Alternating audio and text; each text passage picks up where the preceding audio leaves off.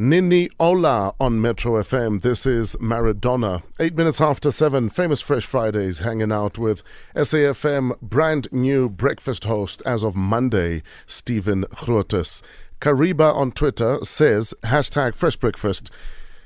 Please ask Stephen, if it wasn't for the EFF, do you think younger people would still be so interested in politics like they've become? No, I don't. So if you look at in most democracies and countries that have been freer and more democratic than ours for longer, you see that young people just don't vote. Voting is something you do when you turn about 30, 35, depending on the situation. You see it in this country too. And where the big change, and a good example of a change, was Barack Obama's first election, 2008. Young people came in. And in the States, roughly 40 to 50% of people vote in presidential elections. That election, 60%. It was young people who came in. Julius Malema reinvigorated our politics. I mean, I'm never going to hold that against him. You can argue about how he's done it and all the rest, and I think the arguments will continue. But he did bring in young people, and he made it sexy. Someone like Dr. Mbuyiseni Ndlozi, despite what he thinks of me, makes politics sexy. What does he think of you? He says that I'm incompetent or something. I don't know. You'll have to ask him. Maybe he'll speak to you. Anyway, so people like that have made politics sexy. I mean, you get on the front page of Destiny Man like you're doing something, you know. Sure. And I think that's really important. Fees Must Fall's done it as well, though, and I think that would have happened without the EFF, although it might not have been as big. Yes. 9 minutes after 7, the bigger question right now is if Stephen Grootes is smarter than a primary school kid.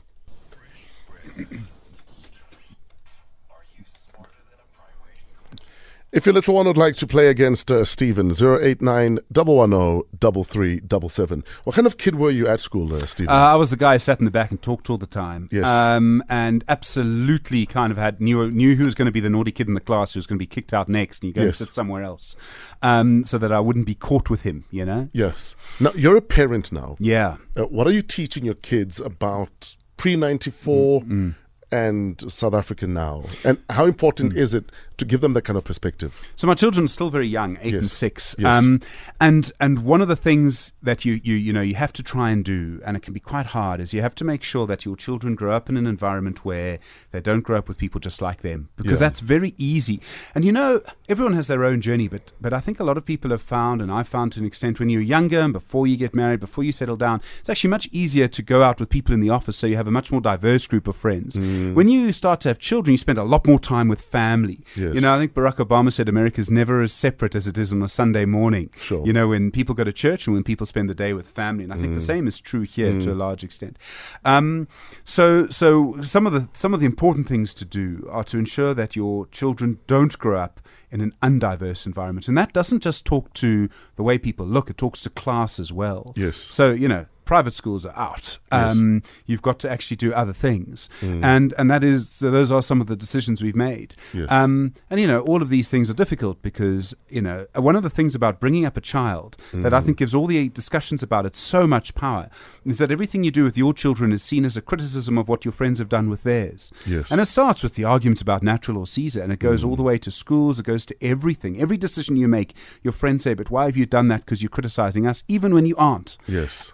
And family as well, but something you've got to do is that diversity. Is you've got to, my son growing up where he is, the child that sat next to him for his first year at school is the son of a domestic worker. Sure. Those are the things that you do have power over, and you've got to do that. Now, you've had some resistance with this move to the SABC. Sure. But you're a big boy, and you've dealt with conflict and resistance all your career. Yeah. Like you said, Mbuyiseni Ndlozi thinks you're incompetent. How do you deal with this move? I mean, how do you get to a place where you understand why some people might question why the SABC would bring a white man to work here, for instance? So I think there are a few things. One is, it wasn't my decision; it was someone else's decision. The only decision I really made was to accept the offer. The other thing is that people have been speaking about SFM, but they haven't seen the whole lineup. Yes, they think it's just as simple as replacing one black woman with one white man. It's not nearly that simple. Sure. Wait until you see the whole lineup and then judge it. Sure. The other thing is to say that I'm not just a white man. Yeah. I'm a lot more than that. I mean, we don't. It is human to look at someone and judge them on how you see them. And in this country with racialized inequality, the way that it is, that makes complete sense. We all do that to a large extent. But you can't just judge me on that. I would say, judge me on the radio that I'm going to produce. Judge you if you feel engaged. Judge me if you feel that the platform is yours as well. And judge me on whether you listen. It's as simple as that. So many times people are huge radio personalities, not because they're liked. Yes. They're often hated. Yes, but people still listen to them because they know that they'll get the answers, they'll produce the radio, they'll produce the conversation, the national conversation. And back to why I'm here in the first place. SAFM and SABC generally is in a unique position to have a diverse conversation where everyone gets a chance. And that has to be given the biggest possible chance it can be given. 13 minutes after 7. We have 100,000 Rand in cash to give away. It could be yours. Metro FM is where you're at. Moosley on Metro FM. This is Getting Cash. 8 minutes after 8. Welcome to Famous Fresh Fridays. Stephen Grootes joins the SAFM team as of Monday. He'll be doing breakfast. From what time, sir? So from 6 o'clock in the morning, not quite as early as you. Yes. 6 o'clock in the morning till 9. The show's going to be called SAFM Sunrise. Now, your political career started with the trial of Schabir Shaik, which has led, obviously, to the charges that former President Jacob Zuma now faces. You did the Zuma rape trial, Polokwane Conference, elections in 2009, 2011, 14 and 16. You've seen the creation of COPE, Achang, the EFF, and, of course, Nasrec the other day. What's Achang again? It's a gang made up of one woman. Yeah. Where's the book? Well, there was one a few years ago. Yes. But you know what's amazing about that? So that was 2013, 2014, a year ahead of the 2014 elections. You could almost on gut predict the result of the elections, right? Yes. You cannot do that now because there was a political structure that doesn't exist. COSATU changed completely. Yes. The ANC suddenly became much more factionalized. You could see before, the firing of Nhlanhla Nene is the moment where you started to see the two groups in the ANC, right? Yes, yes. But before that, you could see it. But to try and explain it was much harder. And suddenly that fight was out in the open. Sure. And you saw it when Pravin Gordhan was eventually removed from the finance ministry as well last year. In, where was it, March? And so that book, as much as I loved writing it, you couldn't write it now because you can't predict our politics now. I can't give you anywhere close to an election prediction at the same place where I was when I wrote that book. It's no coincidence that we have you here today as JZ has his day in court finally. It's a story you've followed very closely. Yeah. What are your impressions about it? The Ramaphosa effect and all these pieces that are seemingly falling into place. Yeah, it's going to be in the same courtroom that I spent 9 months of my life with Schabir Shaik. It's courtroom A in the Durban High Court. Yes. I don't know if the cat is still there, but she might be. And the same prosecutor. And the same prosecutor and the same police officer. And Mo Shaik and I sat next to each other for 9 months. You Wow. get to know a person after a while. Yes. In some ways, it's incredible. In some ways, it's amazing that this is actually happening. In some ways, it also tells you how powerful politics is as opposed to how powerful the law is. Because on the law, this trial should have happened years ago. 10 years ago. 10 years least, ago. yes. But the politics managed to stop it, really. Yeah. And now the law has eventually, this is a sort of moment in South Africa where, and it was really the politics became stronger than the law the moment Mokotedi Mshe, advocate as he was, still is, withdrew the charges against Zuma, right? He still thinks he did nothing wrong. though. Yes. When I spoke to him about it, he still thinks he did the right thing. And there's no personal responsibility coming from him that I can see at all. Doesn't make sense. And every single judge disagrees with him. It's Yes. it's not like there's one judge in a minority decision who says, actually, none of them do. Yes. And that, for me, really, that's a snot clap in anyone's language. And I think that's really important. So there's all of these things happening.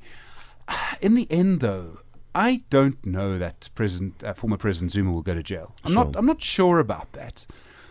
If he was found to have a generally corrupt relationship Yeah. with Schabir Shaik, and Schabir Shaik did time, Yeah. surely they should have Yeah. done time together. Yes.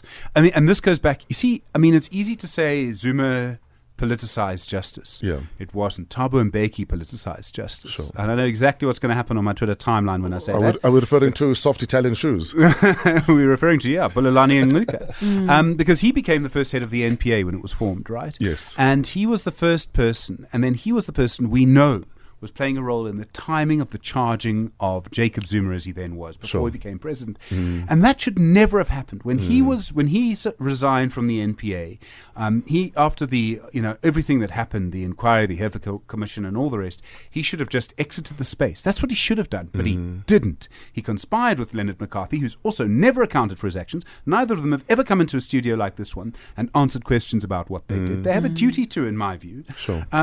And they created the situation that allowed Zuma to get off in the end. I mean, irony of ironies. Now, Stephen, I'm loving hearing you give your views unapologetically about what you think of the state of politics in the country. But the perception is that is 702 Stephen Grootes. You're coming to SABC. The SABC, the perception is that you can't be as outspoken as you are now, especially when it comes to the ruling party. How do you aim to change that perception being at SAFM? I think in some ways, we all play different roles depending on the different roles that we're doing at the time. So I used to present a program called The Midday Report that was straight current affairs. I never gave an opinion. You might hear an opinion in an interview, but, I could easily attack someone who held one position and then attack the person who held the opposite position immediately afterwards. That was my job. And the SAFM Stephen Grootes will be slightly different to the 702 Stephen Grootes. And certainly the 702 Stephen Grootes doing opinion radio, as I was doing on Drive on 702. This is going to be a different person. Also, one of the things that changes is that the audience that I've been speaking to is what you would call is richer and much more middle class, right? My audience now is going to be very different and is going to be across the country much more diverse. So all of these things you've got to take into account. When you give opinion, generally speaking, the more diverse your audience, you'll probably find the more boundaries there are around the opinion. That's why network TV in the States is boring and HBO is great. Yes. Okay? That's because if you're going for a small audience, you can be really cool. The best kind of most authentic hip-hop probably is not the most widely listened to hip-hop. Sure. Let me put it like that. So all of those things you've got to take in board. The other thing is that I'm not going to be doing opinion radio. I will give an opinion, primarily to provoke a discussion. But it's not going to be a strong, hard opinion and I've never condemned people. I've never gone and said, this person, da-da-da-da-da. I'm never going to do that, and I'm not going to do it now. What I am going to do, though, is that it's not my opinion that's important. Where I've been in the past, it sort of is, to an extent. But that's also to provoke the opinion of other people. My job now is to get people to express their opinion. So if you're listening, it's your opinion that's important, not mine. Mine is only a tool in that case. Okay. 14 minutes after 8, Stephen Grootes is in the Metro FM building. Catch him on SAFM as of Monday from 6 a.m. Da Capo featuring Burrito Soul. This is Found You. 21 minutes after 8. Fresh breakfast on Metro FM. Welcome to Famous Fresh Fridays. Stephen Grootes joins SAFM. He'll be doing the breakfast show from 6 a.m. as of Monday. Maybe you'd like to chat to Stephen. If you have any opinions you'd like to share with him or of him, you can call us on 089 110 3377. Now, before we took a song break, you spoke about the fact that you don't see JZ doing time. Why would you say that? I think just so much has happened. It's not that the evidence isn't there. It absolutely is. I mean, the Leverage files that I spent so much time having to wade through are still there. Yes. I just think that in the end, so much has happened. And it could be so divisive. And I don't know how. I can't explain how it's going to not be stopped, but how something's going to happen. Because I was going to say, surely evidence doesn't rot or diminish. Doesn't, no. And especially when it's bank payments. I mean, yes, they unfortunately keep records. Sure. I think one of the things, I mean, if you look at how divisive this could be, but I think the key moment could actually be whether the state continues to pay for his legal fees. Because as long as they do, he can bring delay and obfuscation and all the rest as he's done. It doesn't matter. Yes. And we mustn't forget, Wouter Basson, that guy, his legal fees are still paid for by the state. For real? For real. Because what he was doing at the time was state work. Oh, yes. I mean, you think about that. You can imagine Zuma's lawyers saying, well, and how do you argue against that? So as long as Zuma's fees are paid for by the state, I think this will go on. Key moment comes if President Cyril Ramaphosa is able to make a decision. I don't know about the legalities of it. Is able to say, no, the state won't anymore. Sure. Then things change dramatically. We're hanging out with Stephen Grootes. Maybe you have questions or comments for Stephen. We'll take your calls right now. Mako in Boksburg. What's your question or comment? Stephen, Mako, how's it, man? I'm good, man. I'm so happy moving to the SABC. Thank you. You did a splendid job at 702, man, especially on the midday report. Thank you, man. I found that when you moved to a 3-hour slot, you're not as tough in terms of asking questions. I'm not sure if maybe that was the mandate to say the midday slot is different. You're a 3-hour slot or what? No, there was no mandate. It's a different type of radio. You know, when you're doing an hour-long show with 10 interviews in it, you get to the point, and you get to the point quite quickly. Some people would say rudely, but that's how it works. When you do a 3-hour show, it's just a different vibe, eh, Mako? I mean, it's just a slightly different thing, really. And I think that was really the reason. You can let it breathe a bit more. Yes. Yeah. And you can sometimes, you win a lot with honey, eh? You don't have to be quite so rude to get there because you're not hacking for time all the time. Yeah. Is that all, Mako? No, congratulations. Thank you. I'm an EFF member. I don't agree with the statement that has been issued by our dogs there to say you are not a good journalist. I think they're not being objective. You are a great radio journalist, man. All the best at SAFM. Thank you, Mako. Really appreciate it, man. Thank you. Yeah. Thanks for your question, Mako. We're taking your calls for Stephen Grootes, 089 110 3377. You're live on Metro. Morning. Morning, how are you? Well, good, sir. What's your name? I'm talking to Tandanani. Tandanani, what's your question for Stephen? Yes, I want to ask something. Yes, we understand that former President Jacob Zuma might have some charges that are being alleged against him. But do you ever look at the good things that he has done for this country? Well, sure. I mean, that's a political comment, though, and it's a political argument about what he's done for the country, not a legal one. And I think what you're seeing is that the evidence says that and the prosecutors believe, and I think they're right to believe, that they have a strong case against him. I mean, in the end, never mind what someone has done. If you are accused of a crime and there is a case to answer, and you are accused of taking money from someone who the Constitutional Court says must go to jail for giving you the money, well, I think the prosecutor's going to think they have a strong case. Okay. Yeah. Because as a person who's maybe like not well, that's really what's happening. But from us, we black people also think that people are just being vindictive against President Jacob Zuma for being a pro-black champion towards the BE type of things. Of course, obviously, there are always loopholes in anything that people try to do, whether to improve the lives of a large mass. So, there's always going to be a loophole. So, okay, question. How do we get to cover those areas where we find those loopholes happening? Tandani, the question. So are you saying that because my uncle looks after 20 of us, the fact that he raped the nephew or the niece, we must kind of forget about that because there's 20 of us that are eating off the uncle? Not exactly that, but I'm saying that you can see like how many black companies have been opened since Thabo Mbeki left office and Jacob Zuma came into office. Compare those two and see how much infrastructure has been developed in the country versus the previous president and the president who just left us now. So based on that, he shouldn't go to court, is what you're saying? No, I'm not saying that, but I'm saying the good things that he's done. Not even one person is talking about that. It's always Jacob Zuma raped this, Jacob Zuma did that, but no positive thing about it. And it's actually disappointing to some of us because if you look at other countries like Zimbabwe and stuff, nothing ever happened for 37 years. And that man is still outside. Okay. Tandanani, thanks for... What are your thoughts? Well, I suppose, I mean, the thing is around, you've got to look at the evidence, and the evidence doesn't necessarily suggest that more black businesses were open. Sure, more were, but there were also more resources available as a result of what had happened during the Mbeki era. I mean, BE started long before Zuma became president, and the processes kept going. In the Zuma presidency, and it wasn't just his fault, we lost 1 million jobs. We lost 1 million jobs because of the global economic crisis. Why do you think we love thinking like that? So, for instance... like Tandanani saying that there's so many good things Zuma has done, but there's also this elephant in the room. Vicky Momberg is told you're going to go to jail because you're racist. White folk turn around and say, what about Julius? Why do we think like that? As opposed to say, what you did was wrong. We know you've done good things, but what you did was wrong. So, I mean, I think that people... And you see this around the world. We mustn't. We are unique in some ways. Yes. And in some ways, we're human beings like everybody else. People trust people that are like them. That's just the way it is, that you know, that you feel comfortable with.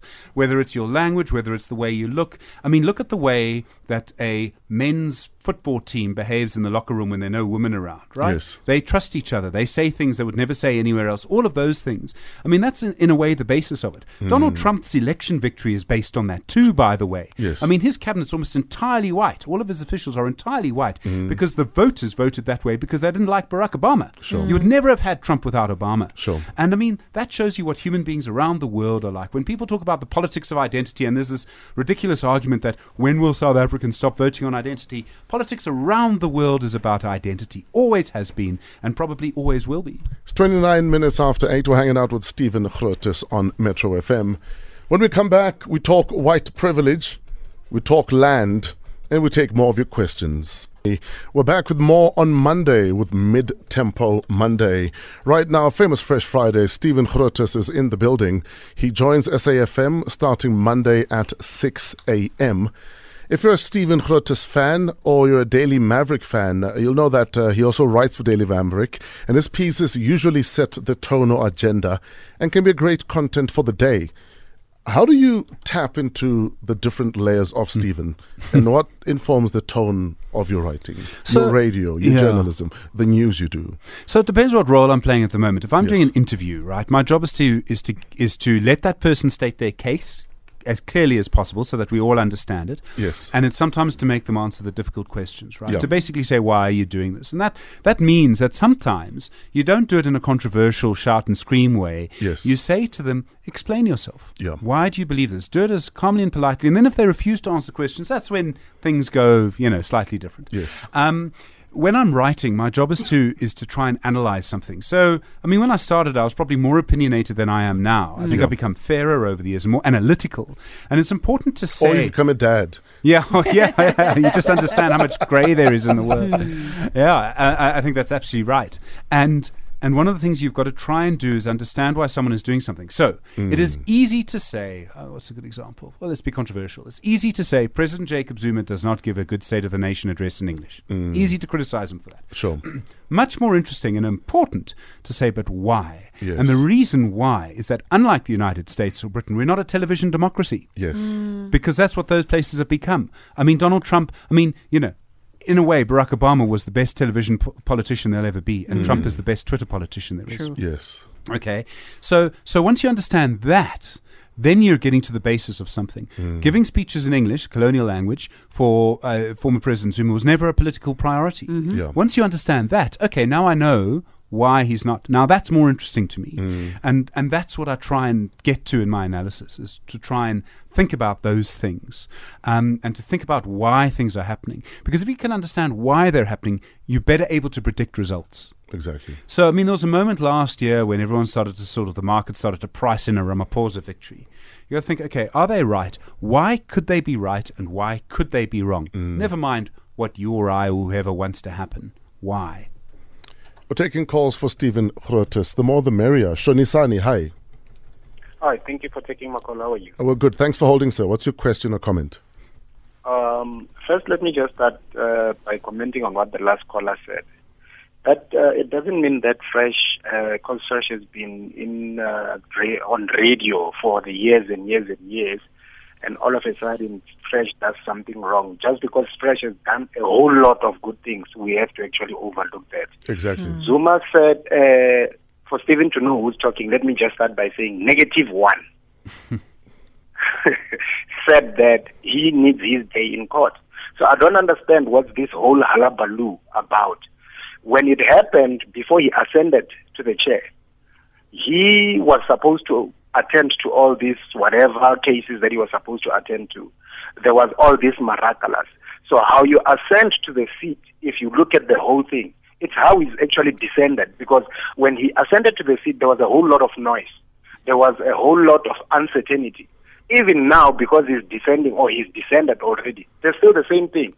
So the computer language is garbage in, garbage out.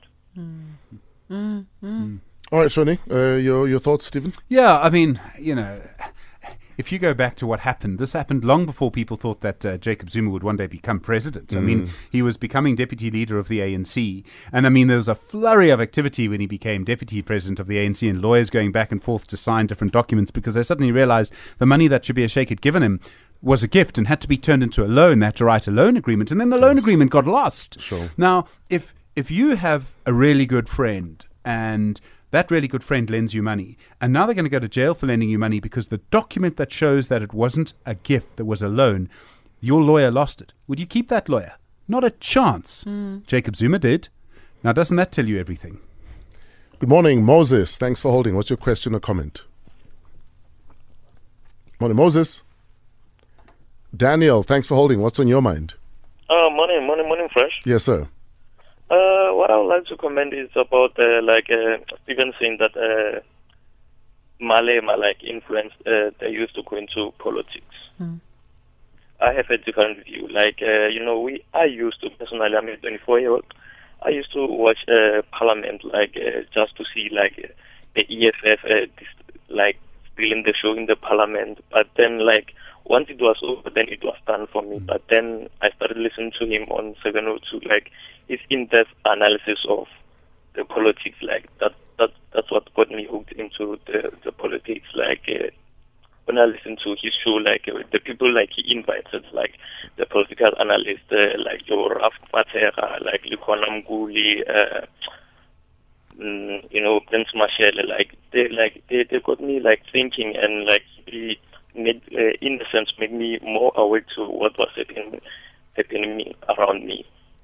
All right, so you credit Stephen, not Julius. Thanks, Daniel. Even.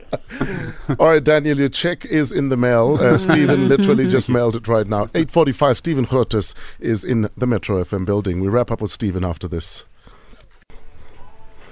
DJ Slick, do it for me. 8:50, Fresh Breakfast on Metro FM. We're wrapping up with our famous Fresh Fridays guest, Stephen Grootes. We'll be doing the breakfast show on SAFM starting this Monday at 6 a.m. I'm certain he's very excited. He's been off radio for a week already. And I'm missing it. Yes, I'm sure your radio voice is itching for that thrill. Let's talk for a minute. In fact, Paul earlier on off air asked you about this vilification of Mama Winnie, this fear of Mama Winnie. And I want to have a bigger conversation about this. Almost this disinformation that continues to happen. In the 80s, it was about the black fear. Yeah. I've got a white friend who says when she was a little girl, she feared Mama Winnie because that's what she was told, that Mama Winnie is this boogeyman. Yeah. But it's almost like 30 years forward, people haven't bothered to research or learn what might have been a disinformation. There's a white genocide being sold right now. Yeah.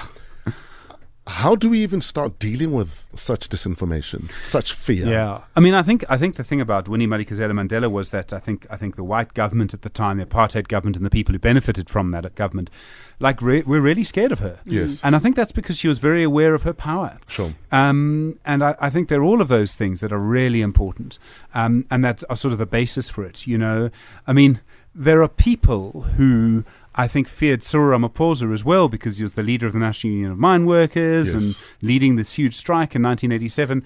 And those people are now just so pleased that he won at Nasrec. Yes. And in a way, perhaps she never went through the same process of rehabilitation in their minds, partly because they probably didn't seek to even start it. And I think that's probably true, that they didn't start that process. But I think it really does come from a point of fear to a large extent. Yes. And I think, when someone comes to you and confronts you with the truth and is aware of their power and they speak the truth to you, I think it's difficult for people to deal with that, to look that person in the face and deal with it. And that's what was happening with her. Yeah. Because from the 1960s, she was saying things that are accepted now, but weren't then. Yes.